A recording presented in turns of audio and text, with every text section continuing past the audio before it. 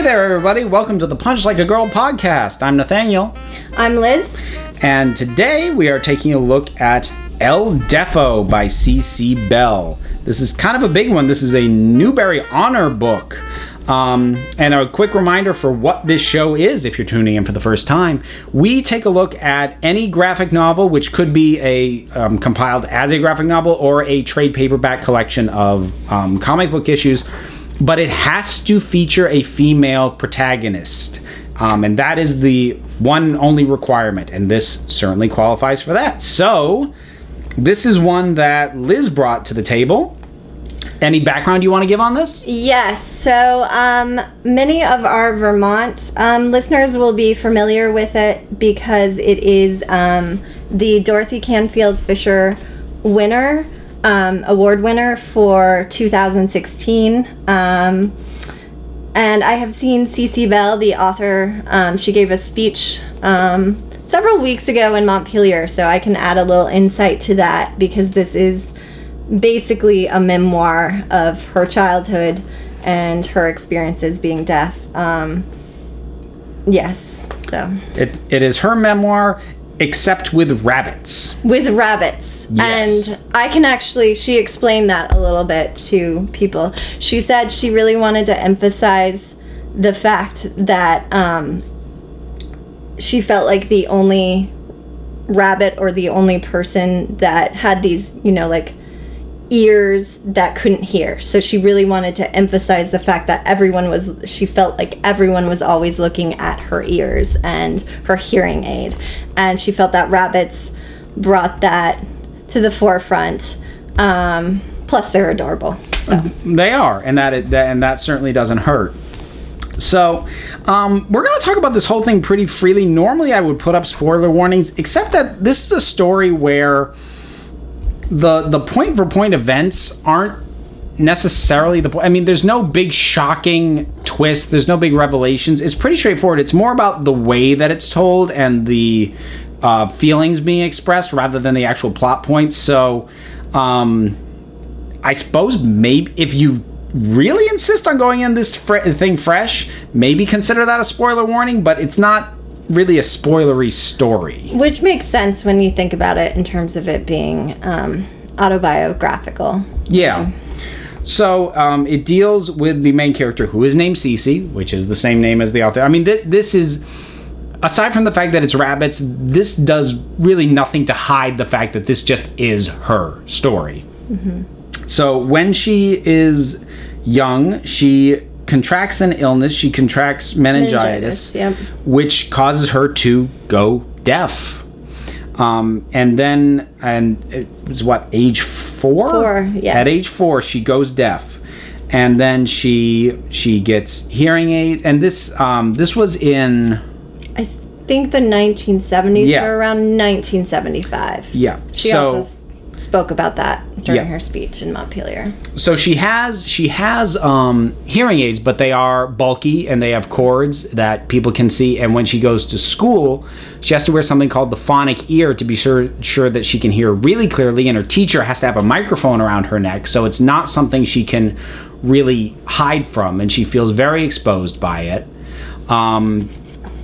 But at the same time, as time goes on, she starts to find sort of how it's not just that she's different, but it's actually, in a way, it's a superpower, particularly with the phonic ear, because when her teacher leaves the classroom, if they've still got the microphone around their neck, she can still hear them anywhere in the school.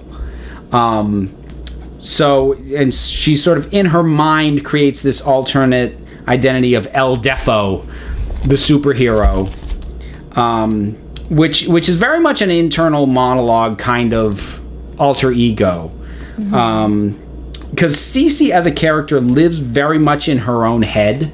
Mm-hmm. Which isn't surprising given that she kind of feels like most people in her life don't get her in one way or another. And I think that's one of the strengths of this book is that she encounters a whole lot of problems, but they're very personal, they're emotional, and they're variants. She's not encountering the same problem over and over again with different people, mm-hmm. but she's encountering different issues, most of them relating to her hearing, or at least her own anxiety about her hearing. But they're all different problems. Like, one of her early friends, when she first starts going to school, is actually not really that good a friend. But she puts up with this person because they don't make any kind of a deal out of her hearing at all. Mm-hmm. Then later she makes friends with someone who is a better friend, but keeps making a big deal out of her being hard of hearing, and who talks overly loud and slowly when she actually doesn't have to do that.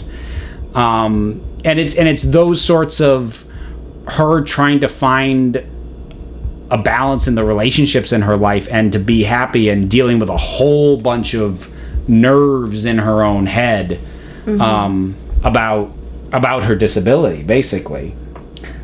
I think too, and having met CC Bell, and something she spoke about is how, especially when she was younger, and was how she's not very assertive. She doesn't really, like, when she's hurt or when she's upset, she might not tell that person. And I think that's what a lot of her issues with friends stem from, and what ultimately spurred her to write that book as an adult was an incident where with a grocery store clerk, where they were rude to her, and she didn't stick up for herself, but she went home and like in tears, and then eventually was inspired to write this book to tell her story.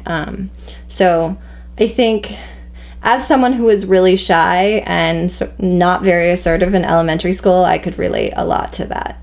I think she makes it really relate. I mean, I think this is an immediate, almost must-read for any kid with any kind of disability, because I think you'll relate to that right away. But I still found a lot to relate to with this, in terms of how much she was able to just realize in a very realistic way that internal thought process of, oh my God, are they staring at me? I don't want them to think this about me, so I'll do this, or I won't do this, or I won't say anything.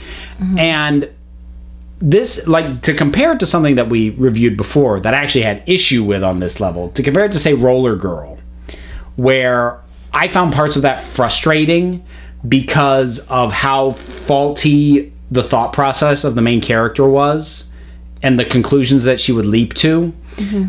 Now, the character of Cece kind of does the same thing, but I'm okay with it, because all that it does is renders her basically inert. Like, she's paralyzed because she is afraid, because she's leaping to conclusions about what people must be thinking of her. And I can relate to that. What I have a harder time relating to, and what I get frustrated with as a reader, is in stuff in Roller Girl, where she comes to a faulty conclusion and then actively does something stupid or hurtful based off that faulty conclusion. I always have a harder time relating to that than I do someone who just clams up because of it, because that I get, and that's what happens here. Yeah, I think that's true. And I do think she is a really inspiring character, especially for children with disabilities. I really like how the book, it's never something I've really thought about, like what would it be like to be deaf, but it really goes into depth about just all the things that are involved in, like, lip reading, and all, like, how you have to look for contextual clues, and how if someone's, like, got a beard, it's harder to read what they're saying. And, like, it's just really kind of fascinating to me as someone, who has no hearing issues, like, what that world is like. I also think it does, in the first, I believe it's the first chapter, the way she loses her hearing, the way they show it is really well done, with it fading out of the speech bubbles, and then there's blank speech bubbles. So I think that her memoir really lent itself well to a graphic novel.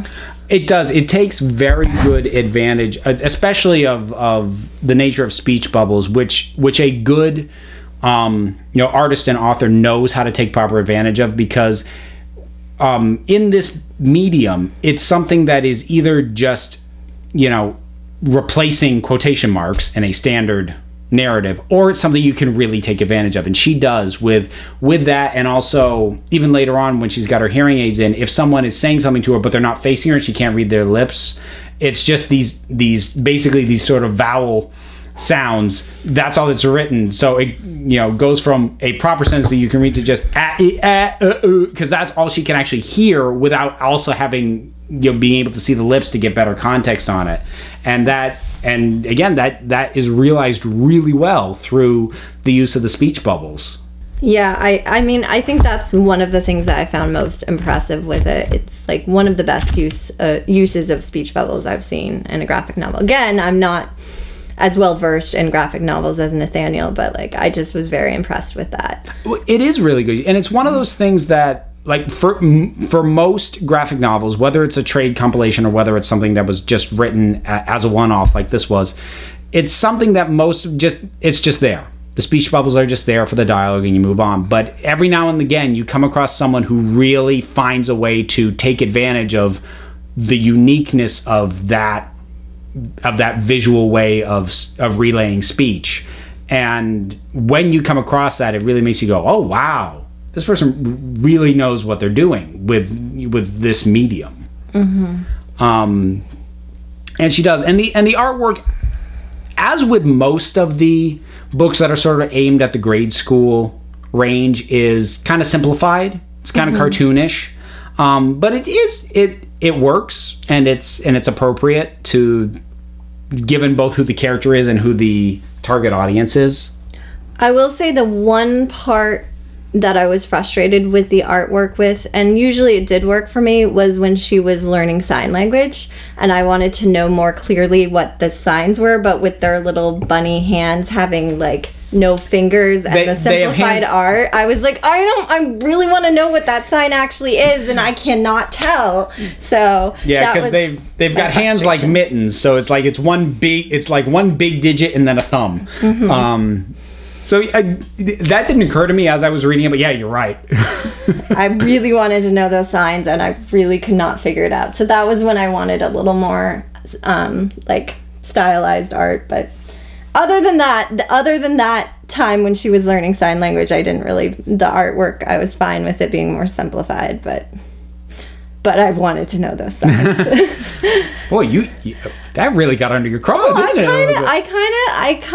I find sign language sort of interesting and fascinating, and like it was, she was trying to figure it out, and the speech bubbles were so great, and it was such a good use of it and explanation of lip reading that I was like, okay, I want to know this issue as well, or how this is used, and I couldn't, so I was a little disappointed. I'll tell you, it's funny, guys. I don't consider it a disability because it's so common, but I really related to later on when she had to get glasses, because her experience basically was a direct parallel of my own. Now, yes. For me, it wasn't until high school, but I did have that same experience of looking at, in her case, it's a chalkboard, and mine it was a whiteboard, marker board, looking at it, and everyone around me is scribbling down notes of what the homework assignment is. I'm looking at it, and I lean over and go, can you actually read that? And like my friend looks at me and goes, yeah, can't you? Oh, crap. Yeah, there's that realization. Like, I got glasses around the same time Cece did. And when she comes out and she's wearing them and she's like, look at those leaves. I remember that being almost my exact same reaction at that age, and being like, I can see the leaves on the trees with glasses. I'm like, they have leaves, it's just amazing. The detail, everything just looks so crystal clear, like the first time you put on glasses or contacts. It is, and again, much like when she, has the phonic ear or whatever, she relays it in her own sort of internal headcanon as like a new superpower. Now she has supervision, because compared to how she used to see, everything is a billion times sharper, and it hasn't been her standard long enough that she doesn't think anything about it. Now it's like, whoa. And yeah, that I've never been deaf, but I have had to get glasses, and I'm right there. Mm-hmm. Yeah, I think her enthusiasm is just great throughout the book. And I love I love the bits about the teacher and like using the phonic ear to like listen in on the teacher. And later on when I mean, it becomes a point of interest and almost a popularity for her that like she can hear the teacher going to the bathroom. So scandalous. But like I can totally see kids that age being like, oh my God, this is the funniest thing ever. So I think that's very relatable. I like the use of humor in this book. It's like got this nice, light, humorous tone. She's just a funny kid, so. It does. For all the bundle of nerves that she is fairly upbeat at the end of the day. Now, it's funny that you mentioned that because towards the very end, I was so pleasantly surprised by this because I thought I called exactly what was going to happen towards the very end. And I guess consider this slightly spoilers because it is the very end of the book and it surprised me, but it's not supposed to be like a whoa surprise. But I guess I'll put this up in the show notes as the spoiler section as I talk about this. But at the very end, because she, for a very long time, she didn't tell the kids that she could hear the teacher wherever she went. She just kept all this to herself because she thought it made her weird. And now the kids think, whoa, that's cool. One of them even says, boy, I wish I was deaf, which is a very ignorant thing to say. But at the same time, it's probably very good for her to hear, for Cece to hear. But what happens towards the end that I love is they have a period, they have about 20 minutes of quiet math, which is when the teacher basically pops off to the teacher's lounge to have a cigarette. And that is a point at which whoever the quote-unquote bad apples are tend to get up and throw paper airplanes and do whatever else, and sometimes the teacher comes back and catches them. Well, once they realize that Cece can hear her and basically give them an early warning for when she's coming back, it leads to this scenario. And what I thought was going to happen was that it was going to turn into a PSA special about, no, you should always follow the rules, and she listened to the wrong friends, and that I was so certain that was the road it was going to go down. But it doesn't. It basically, her in her head, her version of using her superpowers for good is not the by what the rule book says is good, but like what is going to enhance my social life, and not in that superficial sort of, you'll be in the cool people's club if you do this. Like, it actually improves her social existence in interacting with these kids for her to do this realistically very harmless thing of saying, hey, the teacher's coming back, get back to your desks. And it actually celebrates that as her coming out of her shell, as opposed to condemning it for her breaking the rules, which is what I was so certain it was going to do, because that's the stereotypical thing to do with any story aimed at kids this young, is to wag your finger and go, always follow the rules, kids. And it doesn't go there. And I love that. In relation to that, I also really like the character of Mike Miller, in that he is, by standards, he is a little mischievous. He is one of the people that is like fooling around when the teacher is gone, but he at one point sticks up for Cece when someone else is really cruel to her and breaks her pencil, and drags the boy over and makes him apologize. I just really like Mike Miller. And it's just so cute to see little like 5th grade Cece getting her first crush and just how into him he is. And it's just refreshing for him to be a nice guy. So it's a very realistic balance, because so much stuff aimed at the age group this is aimed at paints things so black and white. Like, here are the good kids, here are the bad kids, and Mike really rides that line, because he's obviously a good kid with a good heart, but he is mischievous. He is one of the quote-unquote bad apples who's messing around during quiet math. But the story doesn't judge him for that, because he's just a kid. It's fine. He's a kid. He's not really hurting anybody, and he means well. Mm-hmm. Yeah. Oh, and side note, so we got the story on Mike Miller from Cece herself. So juicy gossip. Okay, so Mike Miller is still the hubba hubba of her life, because she met him after the book was published, and he really liked it and enjoyed it, and she showed us a picture of him, and she's like, and you can see I had great taste because he's still cute. So CC Bell, like, it was a great speech, but that was one of the funniest parts, was how much she was still into Mike Miller. She has since married and, you know, very happy in her marriage with another famous children's author, but you know, Mike Miller definitely made an impact and everything. And so it's kind of cute that they're still friends and that he enjoys the book and everything. So. That's great. Well, and thank God, because, I mean, she didn't change her own name. It didn't occur to me that she might not have changed other people's names, too. It was like, so if it's really... I think it was based on his real name. So she told us. If it's close enough to your real name that, like, you read this book by someone you knew when you were younger and you see, well, that's definitely me, that they still reacted well enough to be happy about it. Great. Awesome. One of the things she told us was that if she had a good relationship with that person, like Martha is still her friend, that is her sidekick friend at the end, she kept their name. But for like Ginny and Laura, their names are changed.